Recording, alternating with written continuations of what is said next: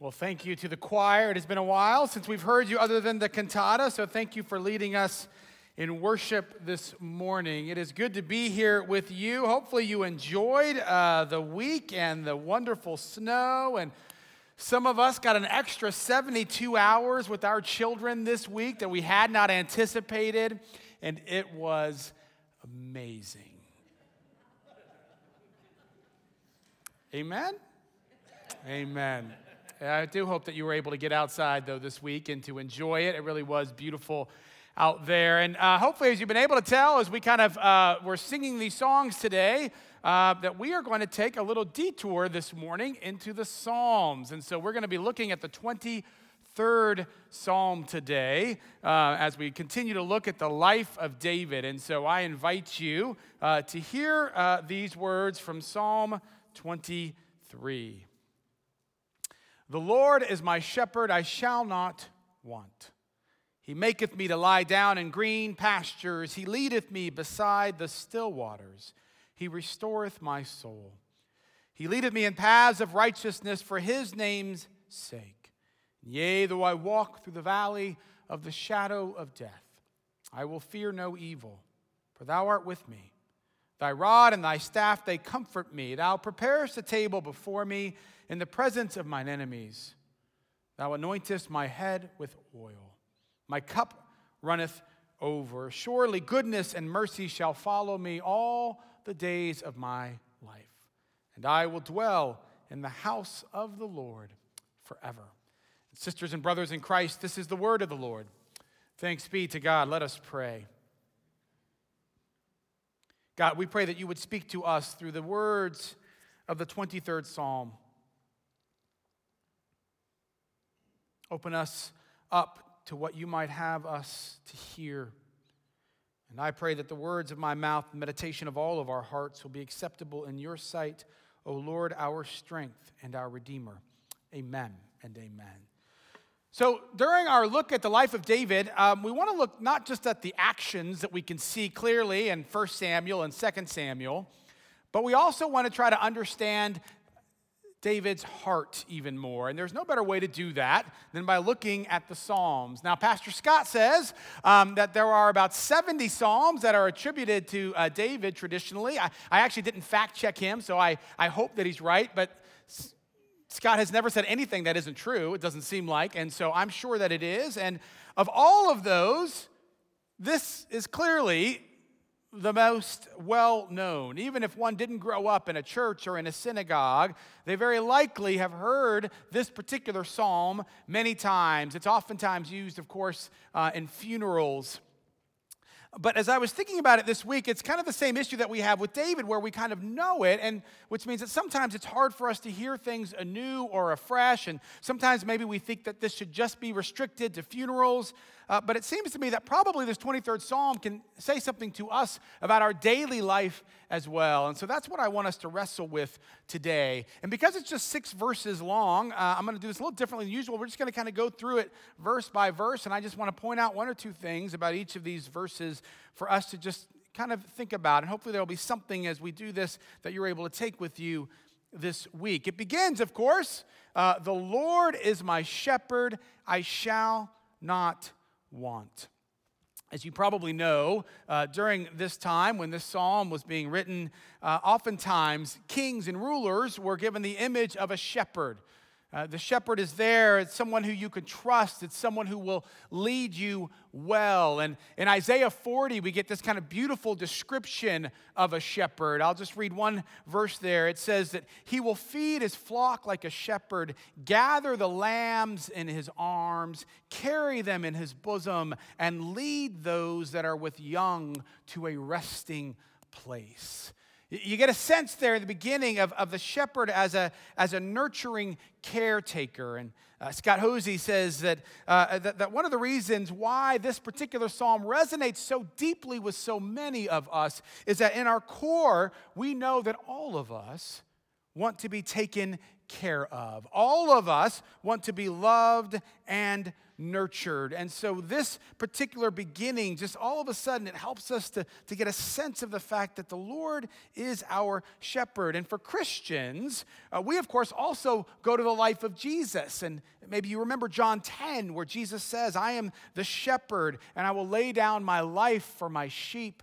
Or, of course, the famous story that Jesus tells about the fact that if you are one of the 99, that's fine, but that Jesus will, the shepherd, as Jesus will go and find the last one, the one that is lost, the one that perhaps has been forgotten, that he will go back and find that sheep, which is, of course, incredibly helpful for all of us. Because all of us at one point or another in our lives, and oftentimes several times in our lives, are afraid that perhaps we have been forgotten, perhaps we have been left behind, and we are told that the shepherd will continue to come and find us. The Lord is my shepherd. I shall not want. Not yet. I shall not want. That was on me. That was my fault. I shall not want. I set you up. Now, oftentimes when it comes to the I shall not want, we think that that's kind of words of comfort, and it is in one sense, to be sure, you know. It means that God's going to provide for us, that God is going to care for us. But there is also, if we have ears to hear, there is an implicit challenge as well in this particular line, which means that our deepest longings and desires, our deepest wants are coming from the Lord, which means they cannot come from anything else. And that, of course, is incredibly challenging in a society that is constantly trying to tell us that we don't have enough, that we are not enough. And so here we have, in the sense, you have Jesus saying that the shepherd, that from the Lord you shall have your deepest longings, all of your wants and your desires. And at the exact same time, we have a society, and oftentimes even those things within ourselves, that are saying we do not have enough, that we are not enough. And so while David, of course, had to encounter true bears and true lions, we oftentimes, the bears and the lions that we face, are those that will continually try to devour us and saying, no, you have to keep going. You don't have enough. You are not enough. And I love what one commentator said. He said, sheep oftentimes nibble themselves to death.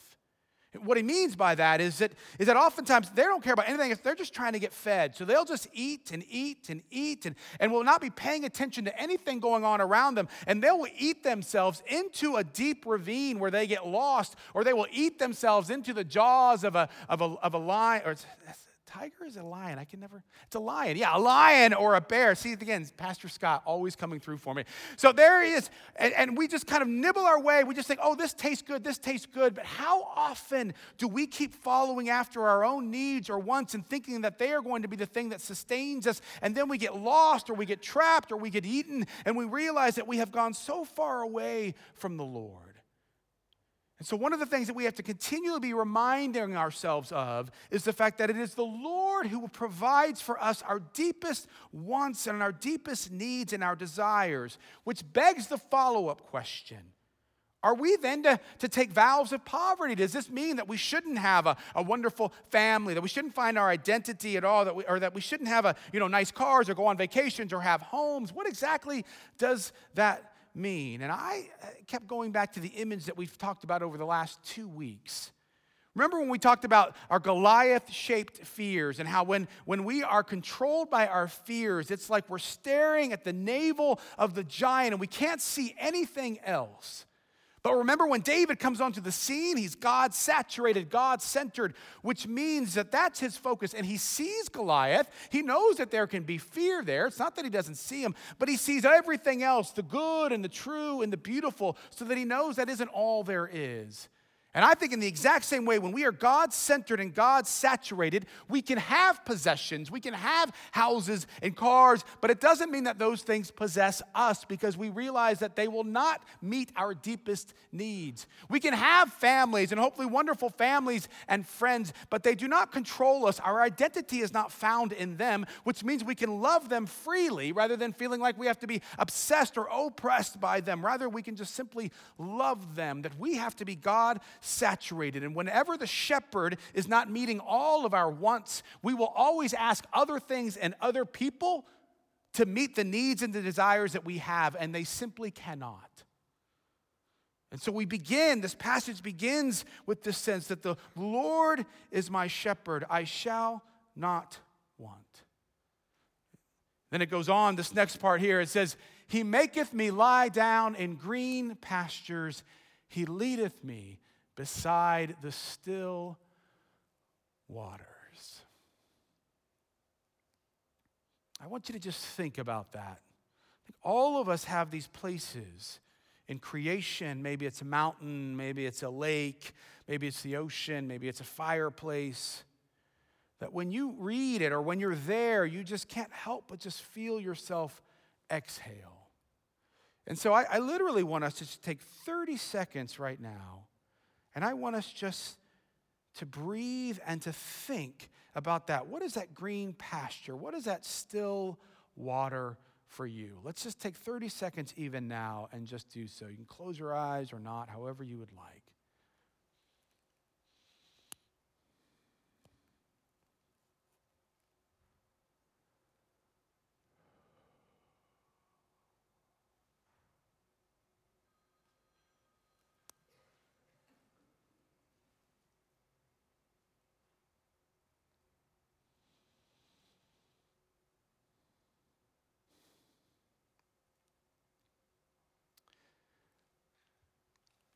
Our green pastures and still waters are always being interrupted, aren't they? Let's see. Good job, Jim. We love you, brother. Embrace it. I love this sense of these green pastures and these still waters. And I love how it says that He maketh us lie down in those things, right? Now, I don't think that this means, it's not that harsh. It's not that, He takes those sheep and He's just, making them, like throwing them down. But it is this sense that it is not easy, as we've talked about, it is not easy for us to slow down. It is not easy for us to simply rest. In fact, I love what one psychologist says. He says, humans are the strangest of all of God's creatures because they run fastest when they have lost their way. Whenever it is that we are anxious, whenever it is that we're concerned or we are facing fears, what do we oftentimes do? We just think, we just have to go faster. We have to do more. We have to go at it harder. And if we keep doing that, then we will stumble upon peace. Then we will stumble upon the shepherd. And we just think that that's the way, when in reality, what we need to do more often than not is to simply learn things like, how do we Sabbath? How do we slow down? How do we rest in green pastures? How do we lay down beside the still waters, externally or internally? Someone has said, our greatest mistakes so often are those that are made in our family or our workplace or in our relationships whenever it is that we are lost and we think that we just have to keep running even faster. The Lord is my shepherd, I shall not want. He maketh me lie down in green pastures. He leadeth me beside the still waters. He restoreth my soul. He leadeth me in paths of righteousness for His name's sake. Joel Lamont points out that any other time that this word path is there in the Old Testament, that more often than not, it means like a trench or a rut, if you will. And usually what it is a place that ox carts have kind of made in the pathway, right? They keep going. And so there's this sense that when we are following the Lord, there's this sense that we have found our ways into those ruts of righteousness, those pathways, and we've adjusted our cart and they're fitting beautifully right in there, and we are able to go with such more smoothness, if you will. It doesn't mean there aren't troubles or issues. We'll talk about that here in just a minute.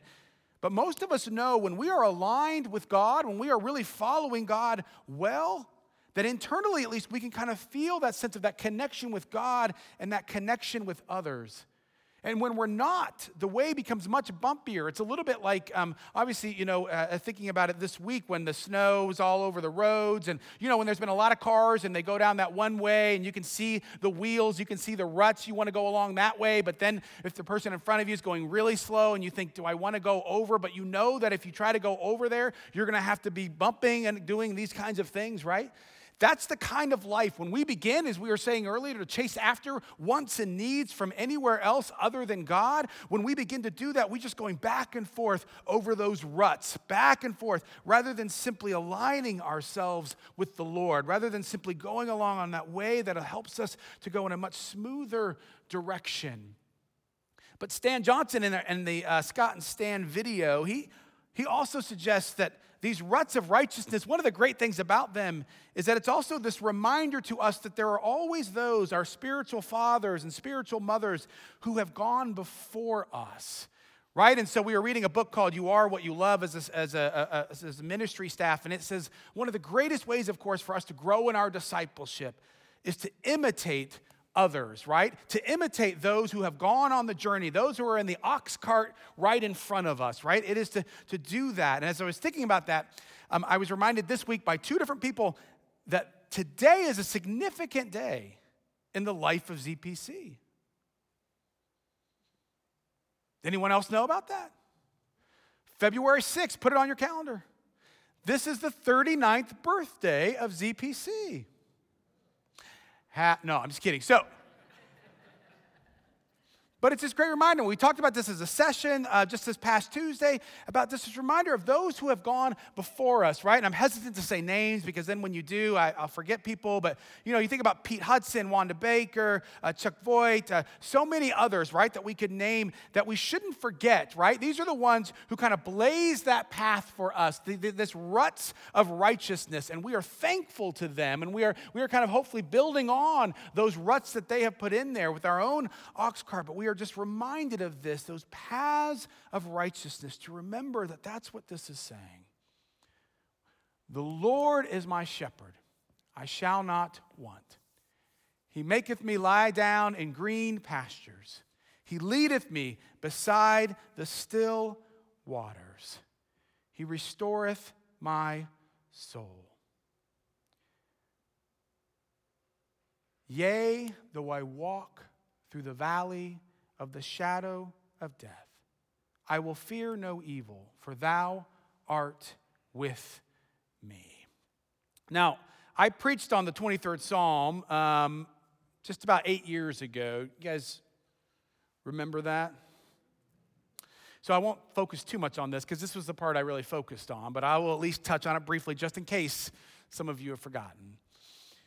This is this fascinating, there's two things I want us to see about this, which are really kind of fascinating. One is this: there is this switch from third person to second person that goes on in this particular part of the story. Did you hear it? It goes from, I will fear no evil, it says, for thou art with me, right? Or for you art with me. It no longer is like, but God, as it was saying earlier, it's all of a sudden, for you are with me. And that shift from a third person to second person is a shift in intimacy. There are far too many, it seems to me, far too many of us who oftentimes, as we follow God, we continue to have God, which is fine to be in the third person in a sense, but there is this clear kind of intimacy that comes when all of a sudden you begin to talk to God like you rather than just he. There's this sense of immanence, if you will. Remember, one of the things that we've said about the life of David, we've said this several times now, which is that David was not perfect. The reason why he's a man after God's own heart is not because he was always a faithful father or an incredibly honorable husband. No. It's because he was always dealing with God. He was always interacting with God in the good times and the bad times. He was always talking to God. And when you deal with God like that, your intimacy begins to grow so that you begin to say you rather than just he. You begin to realize that this is an ongoing conversation. It is this remarkable shift of intimacy into one's heart. But not only that, for you are with me is also the very center, physically and theologically, of this psalm. There are 26 words before this phrase, and there are 26 words after this phrase. This is the fulcrum upon which the whole passage really relies. If you want to know what it means to have Jesus as a shepherd, if you want to know, as we'll talk about in a minute, what it is to continue to have enemies and to be at peace in the midst of that, then you have to know this part, that God is with us. That God is with us. I used the analogy before about my dad and going into disgusting hotels and just, and the peace that I would have from my dad being there. But just 2 weeks ago, actually, this was kind of unsolicited. I had that experience kind of on the flip side, which is when our youngest, our 6-year-old, we were just kind of having a meal, and she said, you know what I do sometimes at night? And I'm like, no, I have no idea. And she said, well, sometimes when I wake up and I'm scared, whether it's like the creaking of our house or robbers or a bad dream, she said, I come downstairs and I come over to your doorway of your bedroom and I stand there and I just listen. And she said, as soon as I hear you breathe or snore, basically she breathes out, she goes back upstairs, and she says, and then I can go back to sleep. And I love that image, as I've described before, because the reality is this: the house is still creaking. Our house is old, and when it gets cold, I get nervous in it, quite frankly. I mean, it is old and creaky. And the truth, of course, is there are still robbers that could be out there, I suppose. And she could, of course, still have bad dreams. But in the midst of all of that, because she knows that she is not alone, because she knows that mom and dad are with her, she is then able to have a sense of peace. We are never told that by walking with the Lord, that we therefore would then have no enemies or no evil would come before us. But we are always told that we will never face those things alone, because God is with us, because you are with us. The Lord is my shepherd, I shall not want. He maketh me to lie down in green pastures. He leadeth me beside the still waters. He restoreth my soul. He leads me in those ruts of righteousness for his name's sake. And yea, though I walk through the valley of the shadow of death, I will fear no evil, for you art with me. Thy rod and thy staff, they comfort me. Thou preparest a table before me in the presence of mine enemies. Thou anointest my head with oil, my cup runneth over. Again, remember this, as Walter Brueggemann points out. Just because the Lord is with us does not mean that we will not face evil. But because of the fact that the Lord is with us, it does mean that we need not be afraid of evil. This week, I think for the first time, I was kind of really captured by the image that we're given here. That in the midst of enemies, God is a gracious host and is preparing a table before us. Have you ever thought about that very much? That in the middle of all the evil, right? So in the middle of whatever it is that we might be struggling with, whatever fear that may be, maybe it's a person, maybe it's a medical malady, maybe it's something going on at work, whatever it may be, in the middle of all that maelstrom, in the middle of all that, there is God, and he is preparing for us a meal.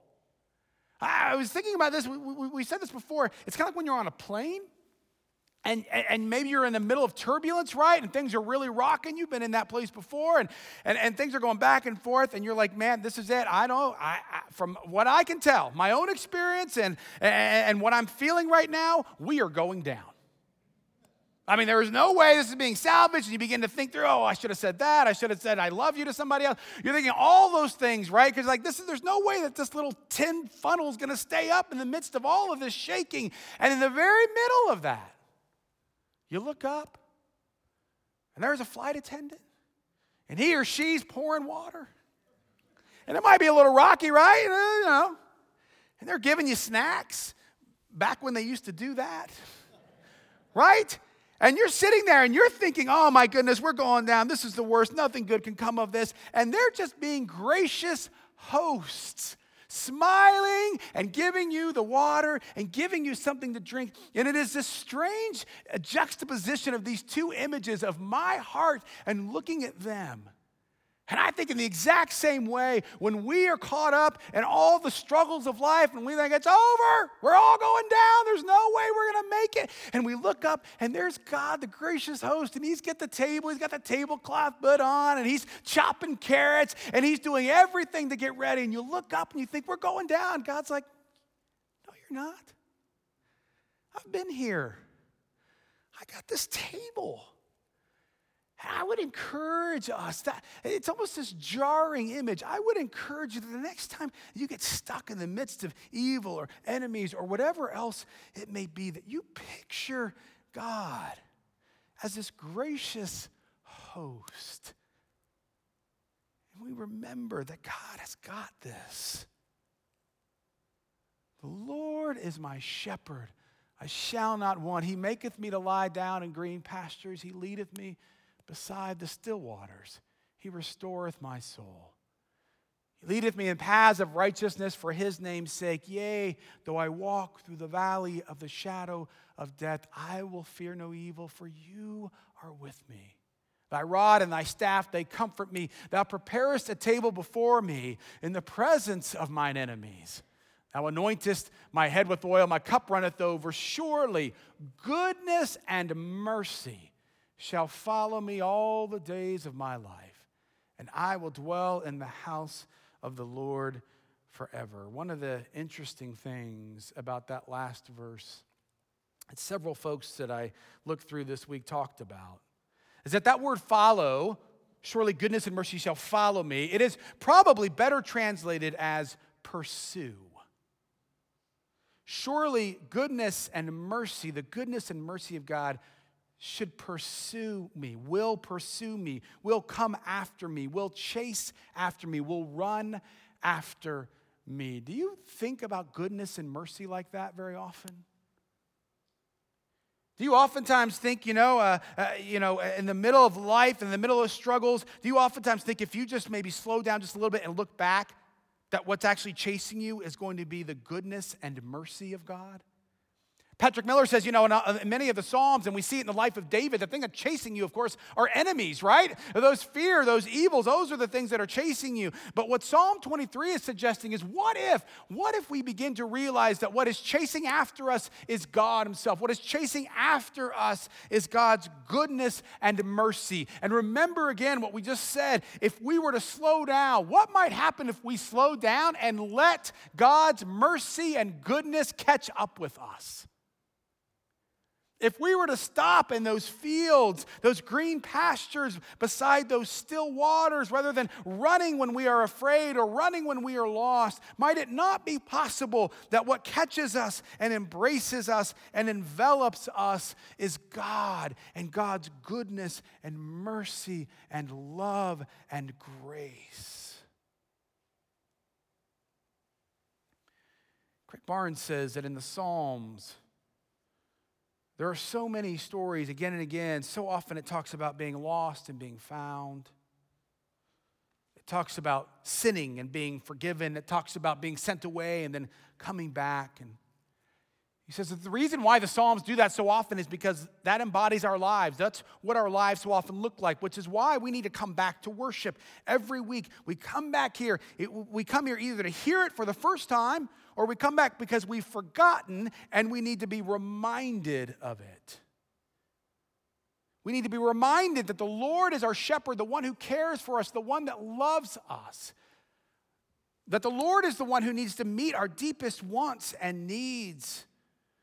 That it is the Lord and the Lord alone who is with us and who goes with these ruts of righteousness. It's those who have gone before us, who put those things down that we can follow them. It's the Lord who in the midst of all the enemies around us is sitting there and preparing a meal for us. And it is the Lord who runs after us, who chases after us. We hear this, we learn it, and then we forget.